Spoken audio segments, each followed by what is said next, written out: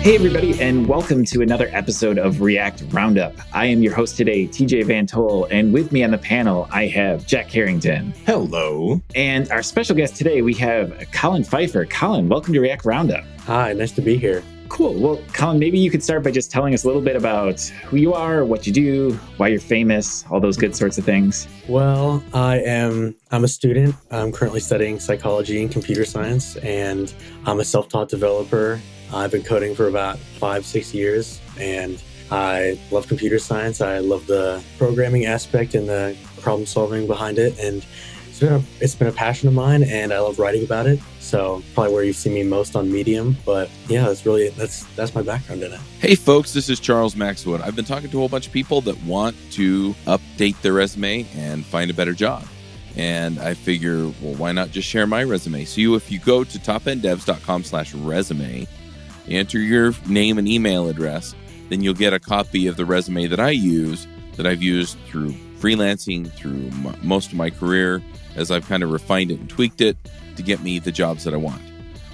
Like I said, topenddevs.com/resume will get you that. And you can just kind of use the formatting. It comes in Word and Pages formats, and you can just fill it in from there.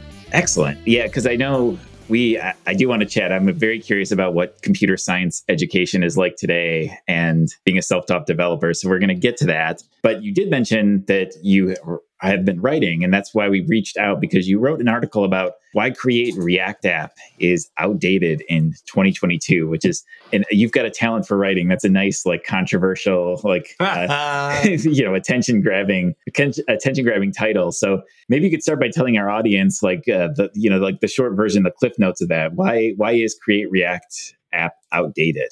Well, I personally think create React app is outdated because when I was first learning React, it was the way that I was taught. It was the way that you just bundled everything together into a single file and it ran, and that's how it was. And so looking back on that now, after learning through some of more advanced concepts of React and seeing those different frameworks like Next.js and Gatsby and seeing how they decouple some of those internal tools, it made a lot more sense to me to just show it beginning off. Why would you? It's like take Python and C++. Python internalizes pointers and a lot of those things compared to C++. Yet lets the programmer do it themselves. And so I think personally, letting people learn that themselves first off is a way better thing than internalizing it to begin with. So yeah, it's interesting. I remember the first time I used Create React App. Your first thought is wow, this is magic. How is this actually working? But then I also remember there's a process in Create React App where you can essentially jailbreak or eject is the right term. You eject and you're oh, okay, that your first thought is oh, that gives me some peace of mind, right? I can always get out of this. But then when you do eject, you get to see what Create React is actually doing. And all of a sudden there's all these files, and there's this Webpack file that looks like it's just, it's just chaos. It's thousands of lines of code. And it also gives you reservations man, I'm depending on this, right, for my production workflow. And so it's always been an interesting trade-off for me where it's yes, there's a lot of power with Create React App, but you're also relying on a whole lot of magic for your applications. Oh yeah, I totally agree. So I think getting rid of that magic is a good first step in being able to figure out what's underneath the hood. So what does that mean though? So if I'm just random developer, normally you basically got two choices. You've got Create React App, or let's face it, Next.js. Yeah. You could throw Redwood and Remix in there too, but that's really, so what are you proposing then? Or do you just roll your own, I suppose? I'm proposing at least learning how to, if using Create React App, at least figuring out what's underneath the hood. Sure. Okay. My next step after using Create React App was just I built my own Webpack bundler and trying to figure out what's going on underneath, trying to see what's happening behind the scenes, what's making this work. And I think Next.js does a way better job of that than Create React App does. So that's why I would push it. It's definitely interesting to pull back. It's a sort of classical technological thing where sometimes if you can pull back the veil on the tech you're using, because even if you ultimately decide to come back to Create React App, that knowing a little bit more about how your code is bundled and how those technologies work can just come in handy, because just little things like you'll understand error messages better. You'll understand what's happening during your build. You'll have some more flexibility later on, because it's sort of inevitably you can't escape bundlers. If you're a front end developer, you might want to escape bundlers. I certainly do, but you like just knowing how these things work has value just sort of in and of itself. Mm-hmm. And I think that's what gets lost in using Create React App. Like just assuming that the magic is just going to take care of it all on its own and not really seeing what's going to be happening underneath the hood. And so, I mean, if that's not going to happen right away, then I think it's definitely something to be brought back on and try and figure it out on your own. Yeah, you definitely get a sense when you eject about how much they put in for DX. There's a ton in there. I mean, all the hot module reloading configurations and everything else. I mean, it's a lot of tricky work in there. And then there's a lot of like asset management stuff. Like if you're bringing in SVGs and all of, and CSS and how that's handled. There's just a ton of different configuration around that, which, in the case of like the asset stuff, that might be something you'd look for as you're making something for that production. But the DX stuff is nice, but not necessarily, you don't need to have it. Although, man, developing out is a pain in the butt. Yeah. Yeah, I still I still use Create React App all the time. And I think for anything like quick and dirty, like where you don't want to get into the nitty gritty, it's absolutely amazing for stuff like that. Like I need a demo, I need a prototype, I need to see if this is going to work. I need to put something out there. At that point, I very much do not want to care about bundling. I very much want to just focus on my problem I'm trying to solve and put that all in the background. So in those cases, Create React App is a slam dunk. Where I think it gets trickier is the more I'd say advanced sort of customized, like if you're building an app for the real long term and you have some real big case, like a big enterprise app that's going to be around for a while, those are the cases where having something more custom and fine tuned and something that's not as heavy becomes a lot more important, at least in my mind. No, yeah, I totally agree. I think if something quick and dirty like that, Create React App makes sense. But I think it was being pushed more to like beginners and just like everybody in general, when really it should be used just to like, as you said, an MVP or something really quick. I forgot Vite. Vite's also really great for this stuff. And it's so fast. Have you tried it? No, I have not. Oh, it's excellent. Yeah, you should give it a go. I mean, it is boom, boom, boom, boom, boom to bring up. And VIT, not VEET. It's like the French way of saying it. Vite. It comes out of the Vue crew, but it works for like React, Svelte, Preact, whatever you want. Solid. Oh yeah. I mean, with those things, like bundling to HTML files is usually the way that I would want to go. Like doing like something like that instead of bundling to like JS and then doing like going through that extra layer of interpretation is just not worth it, in my opinion. So you mentioned earlier that you thought Next sort of does it better. So could you maybe dig into that a little bit? Because to me, like Next is probably the biggest. That's what we use for our production code bases. And I will say that it feels very similar to Create React App in that it's basically magic, right? Like I couldn't even tell you what technology it's using under the hood to make my app magically appear when I type npm dev or npm run dev or whatever, right? So I'm curious in your mind, like what makes Next different, why you think it sort of does the job better. Well, yeah, in my opinion, I think their addition of directly being able to work with like their own internal server with API calls and their way of working with internal tools such as headers and page management and stuff like that makes it a much better thing than having to, use React Router or having to use Helmet and stuff like that, where it's like it's already built in, but they do it in such a way that it makes sense for the average developer to use. And I like their way they bundle to HTML. They have SCSS built in, like stuff like that. It's just like why do you not have that? Like what's stopping you from putting the good stuff in? So it's like I'm just confused. Like I don't know. But that's why I've always pushed for Next.js or even Gatsby. Like Gatsby's like environment and their community that they have behind even like their CMS support that they have for like WordPress. It's insane. Like that is the way to bundle to HTML and CSS. So I think those two would be better in my opinion. It's interesting because Next is also fairly heavy in a sense, but they sort of have opinionated decisions. So whereas Create React App sort of tries to support everything, right? Like it's kind of intended for like you could bring in your TypeScript if you want, or CSS modules if you want, like, right? It supports all these different workflows.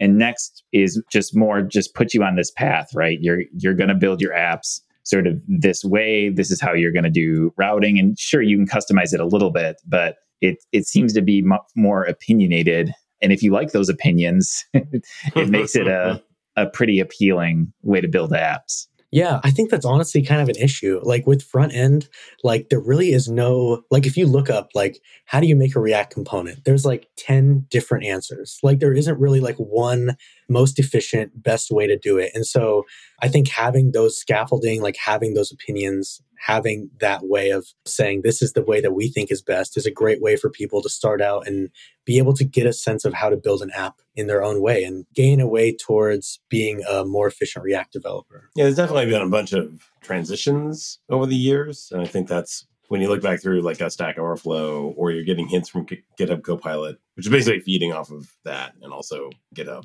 You're basically getting a whole bunch of like, oh, this is class components. And you're like, oh, what, should I use that? Should I not use that? I don't know. If you're just coming into it from the outside, it's like, no, you should be using functional components all the time, 100% nowadays.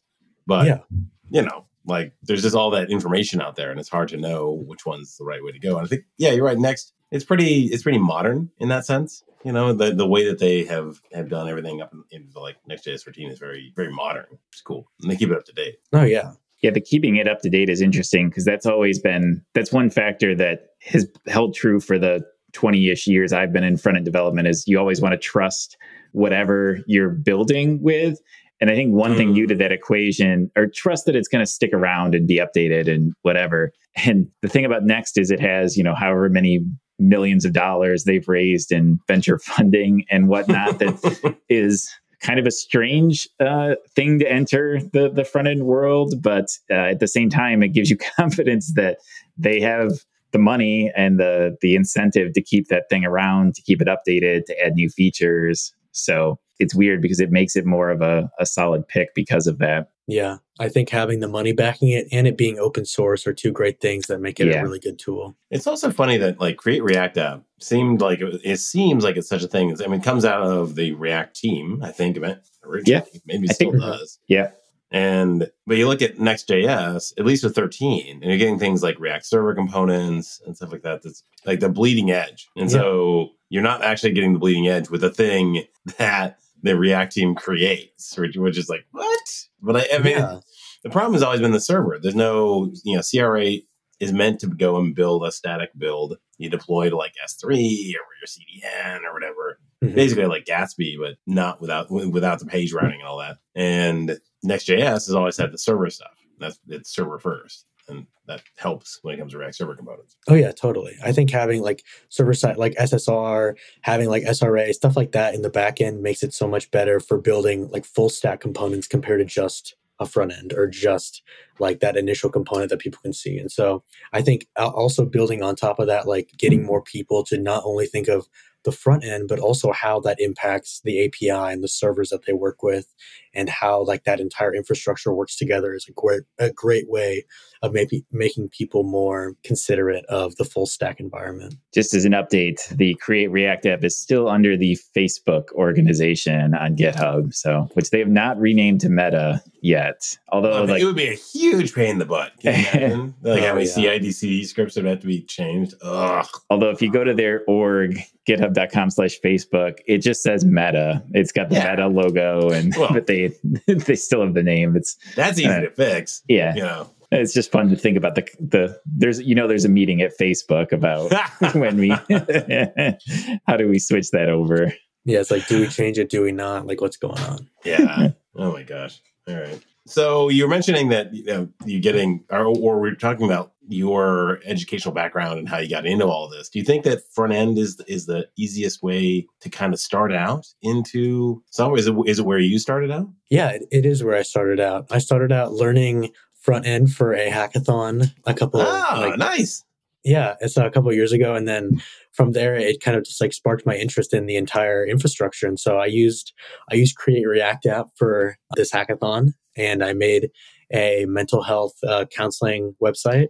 Yeah, and it did really well. And so like that really sparked like my interest of programming further and finding stuff to further that. And so I got into Node.js, Express, MongoDB, like all the stuff that just led into like the MERN stack. And so like from there, obviously it made it a lot easier for, at least for me, to transition from front end to server side, because I was able to see like how API calls were interpreted in React and then how I could build that on my own. And so I would say that's probably the easiest way of doing it. The MERN stack too is Mongo, Express, React, and Node.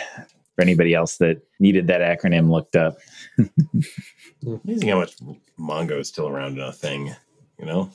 I would have Yeah, it is. Okay. It is. I like GraphQL. For better as well. and for worse. Yes, yeah. I love GraphQL. GraphQL is great. It's like I've been using it so much, honestly. Like it's an amazing thing. So you said you're a self-taught developer, but it sounds like you're also going for a computer science degree at the moment. So what's the motivation behind that? Well, I mean, obviously, being a self-taught developer is cool and everything, but also having that degree to back you up also has some say in the play. So I think having both of those things would be great, and also just furthering my computer science knowledge in the higher education world would be a great move for me. So that's my personal play for it. And also just meeting people like myself, meeting people who want to learn to program and want to code, just in like the networking side of things.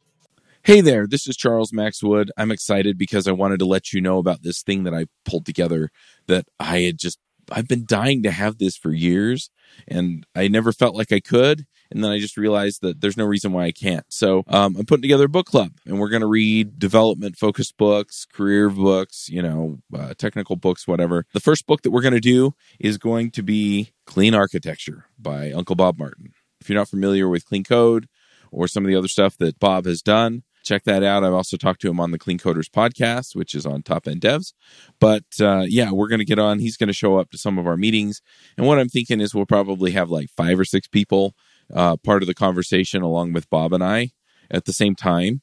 And we'll just, so somebody can come on, they can ask their question, and then we'll just rotate people through. So we'll mute one person, unmute another person when it's their turn to come on and be part of the discussion.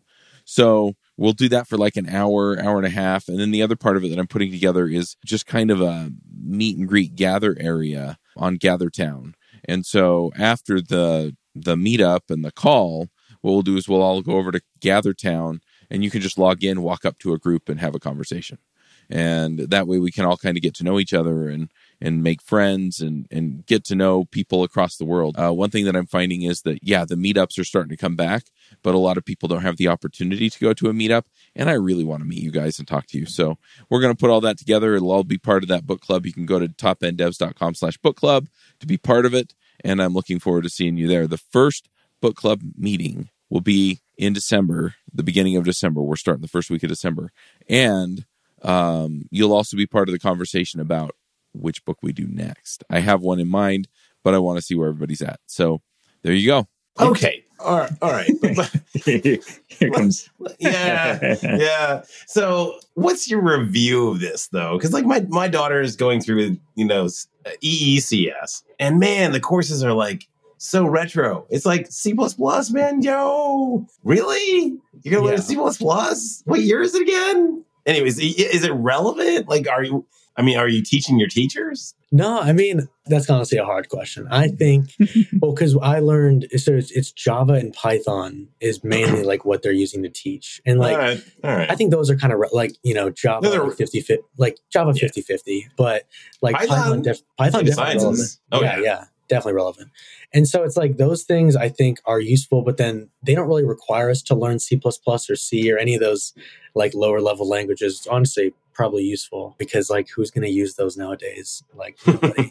And so I think that they're doing a good job of adapting to the real world to some degree, but I definitely do believe that some colleges do take the liberty of just teaching their students whatever they think is best instead of listening to what the job market is looking for or what people are actually using nowadays. So yeah, that's good to hear, because I think actually Java and Python is a pretty good mix, honestly, because I feel like the Java is still probably the biggest language out there in terms of like enterprise companies, places where you might get a job, right? So I feel like you also need some language that can teach you about object orientation and such, just because a lot of languages use that as well. Because I remember when I graduated, which was, it's getting to the point where doing the math is a little troubling, but when I graduated 15 years ago, my college was switching from C++ to Java. So I learned everything with C++ and then sort of retired that knowledge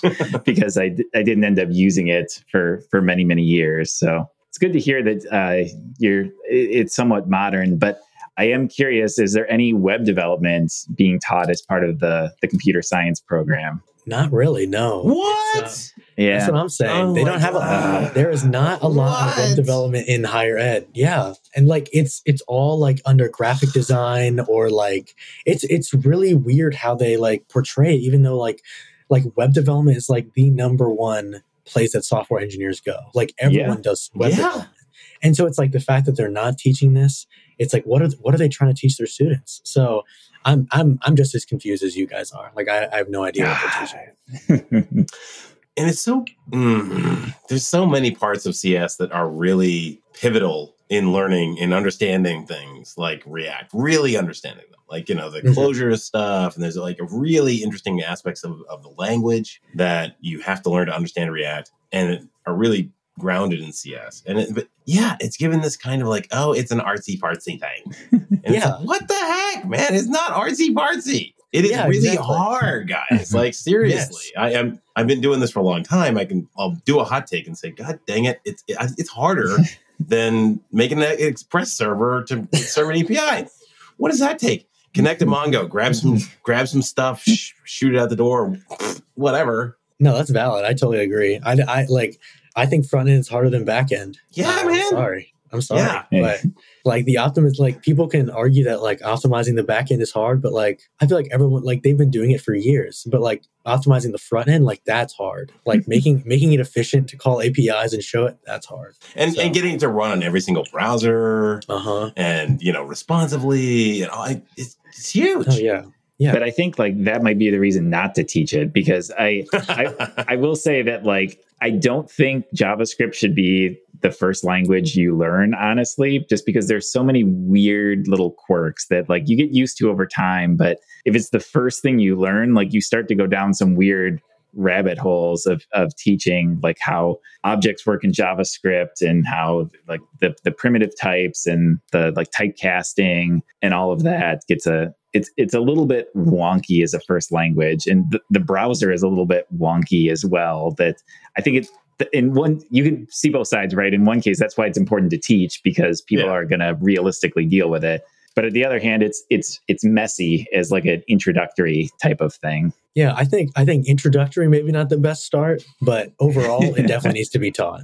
Yeah, because everybody who doesn't at least touch front end code nowadays, even if you're a back end person, just knowing how the browser works and like being able to understand the basics, I feel like is really a fundamental skill of computer science at this point. It's the most common runtime of code by like a lot.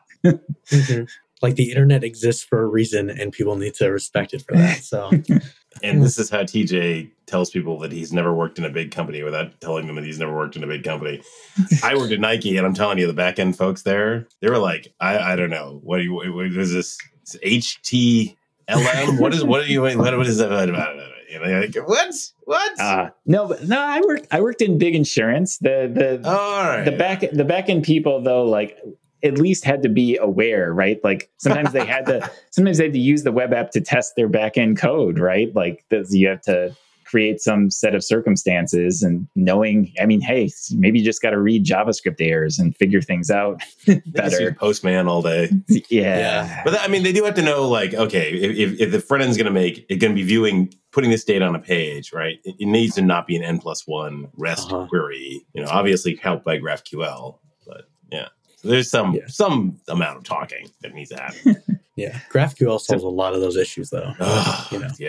Different story completely. So, Collin, we have a lot of listeners that are just starting off developing into the front end world. I'm curious from your experience, you found your way on this podcast, you started writing, you've put some articles out there.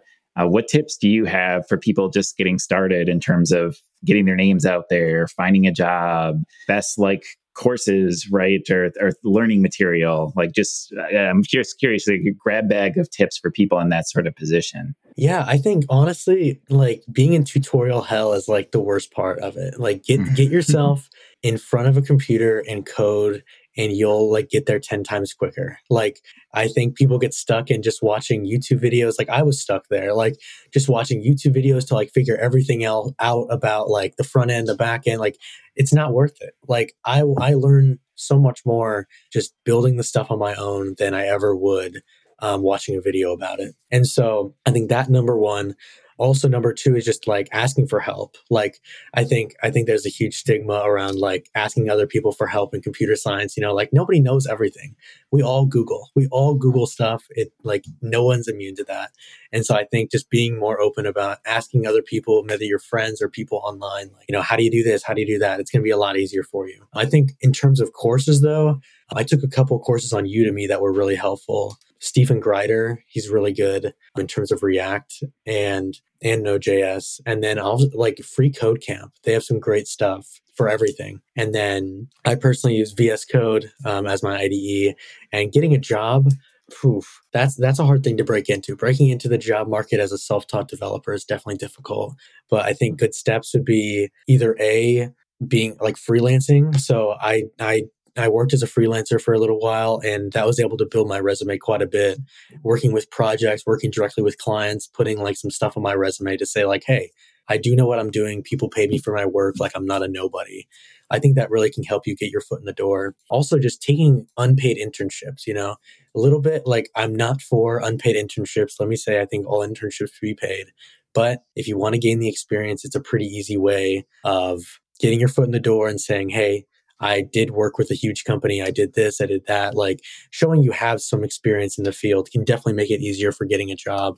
And then obviously grinding leak code or whatever you have to do for that, which obviously I don't like doing that. Nobody likes doing it, but it's just a part of being a programmer is having to learn data structures, learn algorithms, and learn how to vomit it back up in an interview. So just how it is. Those are great. And it echoes some tips we've had before. I think one of our go-to is just build, right? And I think too, especially if you have something you want to build that's real for you. So it's not tutorials are great, but you're going to be way more motivated if you're building something that you actually want to exist, right? Automate something in your house or build some dashboard of data you want to see, or build a website for your small business or friend's small business or something like that. Because if it's real, you'll feel motivated to do it. And then when you get stuck, then you can go to YouTube and watch Jack's YouTube videos on how to solve the specific problem, because you're going to want to solve it, because otherwise your website's not going to exist. So you're not going to just give up on this task. You're more likely to see it through and get it done. No, yeah, totally. I totally agree. Building it is just the number one way to get there, I think. And that's how you got started, right? Yeah. You built out that app, and that got your juices flowing. And I think that's how it always is. And I think there's so many cool things that you can get into now that you have that skill set. You can take your psychology background. And I think there's a lot of psychology in UI. And with your Python stuff, there's some data sciences in there, and potentially doing some visualizations on data sciences. It's there's lots of different there's just even just starting out just gives you so many more opportunities than if you didn't start. And so I'm trying to think what else I even used, but just taking the time to and also don't rush yourself. I think lots of people taking that, I'm going to learn how to code in 3 months, 6 months, 9 months. When you set your those boundaries for yourself, it really forces you to not really learn and just, check it off, check off the boxes. You know what I'm saying? And so giving yourself that time to learn it and understand it and then move forward is a lot better. And then there's also this GitHub repo. It's called the front end, what is it called? The front end roadmap or whatever. That is really helpful for just seeing like what technologies to learn and what things to learn next, or what else do you want to learn. So to give our folks a little perspective, like how long do you think it took you to become a developer who could land a job in the industry? Probably maybe like a year and a half, 2 years, maybe. Yeah. Yeah. And you get these folks out there who are saying you can do it in 60 days? No. Dude, that's impossible. Yeah. No. Okay, computer science is like a different way of thinking compared to regular. It's not just teaching you the stuff; it's teaching you how to think about it correctly. It will change your brain. Yes, it does. Yes. I mean, you'll be out at dinner and people will be thinking like one way, and you're like, literally, you're a mutant. Yeah. Like it's a different way of thinking, a different way of taking in data and thinking about it. Like it's a completely different way of thinking that you have to teach yourself. And so that's not something you can do in 60 days. Like that's not something you can do in 90 days. Like it takes a long time. So I don't think people realize that. Yeah, those of us that have been doing it for a long time, we're still learning. I think the crazy thing, especially for front-end developers, is that there really truly is an absolute enormous amount of stuff to learn. Lord. You have to be somewhat humble and realize that, I've been doing this for a long time. There's lots of parts of the stack that I'm using that I have no idea how they work, right? Like there's some core technologies that everybody's going to have to learn, but you have to realize that you're never, ever going to learn it all because there's always going to be new things. And so it's a bit of embracing learning the core stuff, and then maybe learning the stuff that interests you, right? Because everybody has some sort of specialization, something they learn. So something that you enjoy building or solves a problem for you are great things to learn. And eventually you'll be proficient enough that you can start to get into the industry. And then once you do, that tends to unlock a lot more doors from there. Learn and relearn. I can't tell you how many times I've relearned Flexbox. Oh my God. Totally. Justify content. Which one is that? Is that the horizontal, vertical? I don't know. Yeah. I have to look at, like, you go to like the web HTML, like it's just like the chart, and it's just like what do they do? Like tell me what it's supposed to do. I Google for Flex cheat sheet, and it's like the first purple link. It's like, yep, that's the one. Okay. Yeah, exactly. I know exactly what you're talking about. Yeah. There's that same Chris Coyier article that he wrote on Flexbox that is like an amazing reference that I'm pretty sure he's retired to some Caribbean island. Right, he just threw like 2 ads on that page. And like for me alone, I've probably personally paid for at least an island or two just because I view that thing. Every time I need Flexbox, I can't remember this stupid syntax. So, yes. Yeah. Flexbox is everything, really, honestly. I want to bring one additional tip that, Collin, you didn't actually mention, but to write about your experiences is quite valuable as well. Because, that's how we reached out to you. That's how we knew you existed, right? Because you had written about it. And clearly you have some writing talent through maybe your other background or the other schooling that you went to. And that can be amazingly valuable as well. Mm-hmm. Yeah, I think writing just in any profession is very helpful. It's an underdeveloped talent, I think. Being able to voice yourself through writing and being able to show your opinions thoughtfully and correctly is very helpful, just in any profession. Like whether you're going, because like even in computer science, like you have to write documentation, you have to write comments, you have to write these things to explain what you're doing. And not having that talent to be able to explain yourself is detrimental to not only like yourself, because you go back on code you wrote 6 months ago, you're like, what was I doing? And like having those comments, having that stuff there to remind yourself, super helpful. Or if somebody else is coming onto the code base for the first time and they're like, what is going on? Like writing your documentation efficiently and having those skills is just like, it's incredible. So I think developing your writing muscle is like a huge one. People I think a lot of developers, if you're in the grind and you're trying to be a front-end developer and you're like just absolutely looking up all these technologies, you don't think about writing. But here's the thing, at any job, you're not going to escape email. You're not going to escape Slack messaging. You're not going to escape meetings where you have to clearly communicate and write documents. And so it's really just as valuable, if not more valuable of a skill. And it can make you stand out. Because if you have a blog where you've written things and you're in an interview process against somebody that hasn't done that, well, you have a clear way of demonstrating that you understand some of this technology. Oh yeah, totally. It's very helpful, I think, in not only the interview setting, but just in like the personal sense of like learning, like teaching what you learn, like being able to voice what you know and better explain it yourself to others. So we've talked a lot about writing on the show and about communicating, but we haven't really talked about how to get into it. And TJ, you mentioned like Chris Coyer's article on Flexstar, on Flexbox, and there you go, Flex Spaces, and blah, blah, blah, all that stuff. And one thing to think about when you're building up that muscle is look to see, because his article, like everybody uses it. Try and figure out why that's the case. Try and figure out what he cracked in there in terms of the structure of the thing, how he figured, how he organized the information. Read critically for that, and then see what makes good documentation, and crib it. Just crib it. Just take it. Take the organizational whatever and just apply it to something else. Fine, whatever. But also think about how build up that muscle by doing it, but by also like reading other folks critically for that. Yeah. Do what's authentic to you. I would say. I would say also, right? Like whatever something about you listening here right now, something about you is very unique, right? You have some unique way of communicating, of writing. Maybe it's making videos. Like you want to be a YouTube superstar like Jack. The different ways of communicating, and that sort of uniqueness about you will come across if you're really authentic in whatever you put together. Yeah, I think reverse engineering success is a good way of putting it. Like finding what works, and then finding how you can do the same thing. Like continuing that pattern is super helpful. I've learned from this. Speaking of YouTube, I sometimes watch like YouTubers that I like watching and see some of the things they do, some of the patterns in their videos. Yep. And a lot of the YouTubers I watch aren't tech related, right?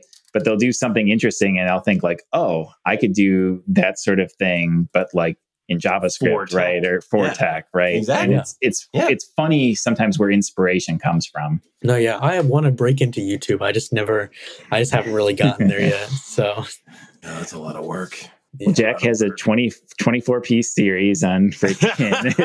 It's available for the low Which, cost. by the way, is one of the things you learn that people don't want is the series. They want like the free code camp. I got only 4-hour video on something. Yeah. Like I guess you can just stop it. It's a grind, right? Getting into YouTube is no different than getting into software development. It's not something you do overnight. It probably also takes you a year or two of like working the muscle, just doing it, learning all the tech behind it, right? There's no shortcuts. If you put in the work, you'll find success eventually. And there can be a lot of embarrassing mistakes along the way. And you got to be able to get over them, get past yourself, and realize that that's actually when you learn the most, is when you hit the mistake. And it's going to be great because then you're going to have this kind of memory that's like, oh, right, I don't want to do that again. No, yeah. I mean, making mistakes is a part of the game. Failing is you're just one step closer to success. So I totally agree with you. It's easy to say, far harder to do. It's one of those things. Like it's one of those like things you could totally see on a sign. It's like a motivational sign, right? I was gonna say, Collin's got a great future ahead in like motivation. Hang in there. Well, Collin, this has been an awesome chat. I think people could learn a lot from you telling your experiences. Is there anything we haven't touched on? Anything else you want to bring up about either Create React App or educational experiences that you want to pass along? I did have one final thing. I was just thinking about like just choosing what you want to use. So like specifically in front end, there's like Svelte, React, like used to be Angular, Vue. Like they have so many choices of what you want to start learning. And I think just like, just choose one and just go with it. Yeah. And stop being like scared of the choice. Like, am I making the right choice, the wrong? Like any choice is good. You just got to make a choice and go with it. And that's kind of what started with me. Like I just started using React because it was the most popular framework. And I was like, might as well. And that's kind of where I stuck. Maybe I'll learn another framework later, but right now I'm just go with React. So I think just getting over your fear of messing up and fear of choosing the wrong thing, it's going to push you one step closer. But in learning React, right, you've learned HTML, you've learned CSS, you've learned events, you've learned component creation, right? And those are going to be across all of the different platforms. Obviously, the core fundamental technologies for sure, but also, most technologies nowadays are going to have components and all that sort of stuff as well. So, Lifecycle yourself everything's the same. Yeah, exactly. Excellent. Say it. I think that is good advice to wrap up on. So why don't we move into our picks for this week? Have you ever wished that you had a group of people that were just as passionate about writing code as you are? I know I did. I did that for most of my career. I'd go to the meetups. I try and create other opportunities. And it was just really hard, right? The meetups, I got some of that, but they were only like once or twice a month. And it was just really hard to find that group of people that I connected with and really wanted to, talk about code a lot, right? I mean, I love writing code. I think it's the best. And so I've decided to create this community and create it a worldwide community that we can all jump in and do it. So we're going to have 2 workshops every week. One of those or 2 of those every month are going to be Q&A calls, right? Where you can get on, you can ask me or me and another expert questions. The rest of them are going to be focused on different aspects of career or programming or things like that, right? So it'll go anywhere from like deployments and containers all the way up to managing your 401k and negotiating your benefits package. We'll cover all of it, okay? And then we're also going to have meetups every month for your particular technology area. So we have shows about JavaScript, React, Angular, Vue, and so on. We're going to have meetups for all of those things. I'm going to revive the freelancer show. We'll have one about that, right? So you can get started freelancing or continue freelancing if that's where you're at. And I'm working on finding authors who can actually do weekly video tutorials on something for 10 minutes that's related to, again, to those technology areas so that you can stay current, keep growing. So if you're interested, go to topenddevs.com/sign up and you can get in right now for $39. When we're done, that price is going to go up to $75. And the $39 price gets you access to 2 calls per week. The full price at $150, which is going to be $75 over the next few weeks, that price is going to get you access to all of the calls and all of the tutorials and everything else that we put out from Top End Devs, along with member pricing for our remote conferences that are coming up next year.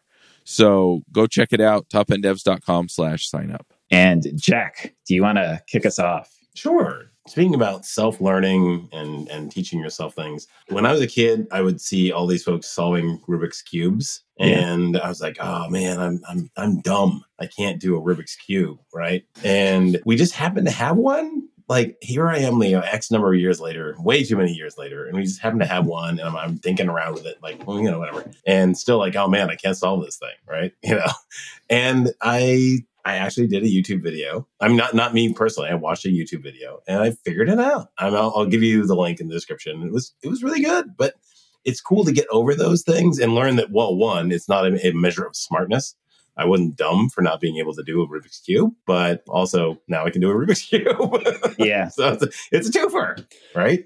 Yeah, that's exciting. My kids went through a phase where they were addicted to Rubik's Cubes, and they both learned to do them through YouTube. Also, there you go. It's kind of nuts, but I've still yet to. So maybe you'll motivate me. Actually, my big thing that I've wanted to do forever is learn to juggle. So that's the one that's been on my list. So maybe I'll have to find some time. There was a really good. There's like a Klutz's book on juggling. It was really good. I don't know. Maybe I've got to find the motivation, get the right motivational poster up, and get it done. There you go. It's all about extrinsic and intrinsic motivations. Yeah. So my pick for this week is Lensa AI. It is an app that is out on, I think, iOS. I don't think it's available for Android yet, but they're working on it. But it's one of those apps that just uses AI. And in this case, it's to generate avatar images of yourself. And so basically the way it works is you have to upload to them 10 to 20 pictures of yourself. So it's got to be photos of just you, like just your face.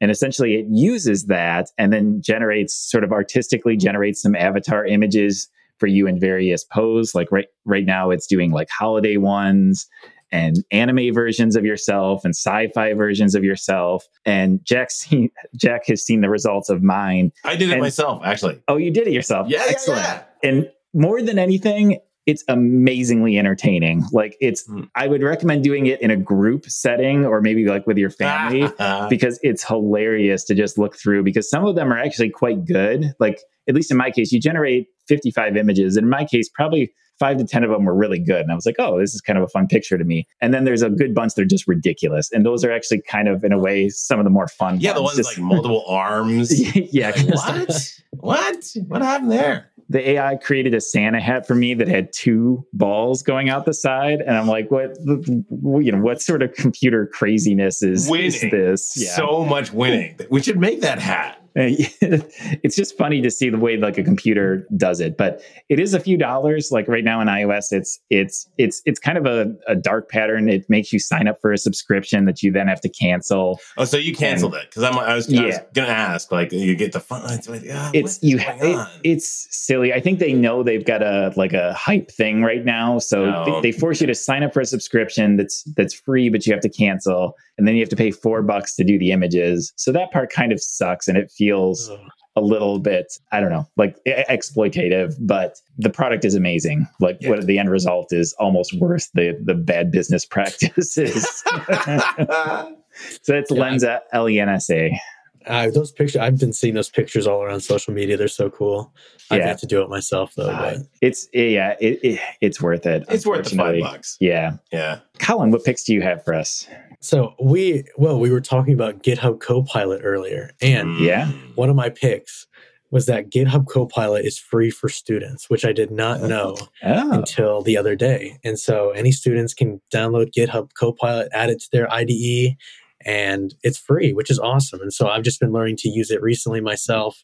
Super helpful, super cool, super nice that you don't have to, repeat yourself over and over to make the same stuff. Just pull somebody else's code. So it's awesome. And so I was wanting to tell people about that. And I've also been getting into thrifting recently. So just talking about being better for the environment, going out and getting clothes from Goodwill or some other place, and taking some clothes for yourself and just seeing what you can find. It's all in the hunt, really. It's just finding what cool clothes you can get at Goodwill and what are some crazy stuff. So what? Thrift shopping. Yeah, my kid loves thrift shopping. Excellent. Well, Collin, this has been a lot of fun. My last question for you: if people want to follow you, find your articles, what's the best link that we can send people to? Well, you can go to medium.com/Collin Pfeifer, which might be it's probably not going to be able to be spelled, but you can see you can see the name in the podcast player. So make sure to look up how to spell Pfeifer. Yeah, that's where my articles are. You can follow me on LinkedIn, same name. And then my website's collinpfeifer.dev. So any of those. Excellent. Well, this has been a lot of fun. Thanks for joining us. I had a really good time. Thanks. Me too. Thanks for having me on. Yeah, me too as well. Well, thanks everybody. And until next week. See you then. See ya. Bandwidth for this segment is provided by CacheFly, the world's fastest CDN. Deliver your content fast with CacheFly. Visit CacheFly.com to learn more.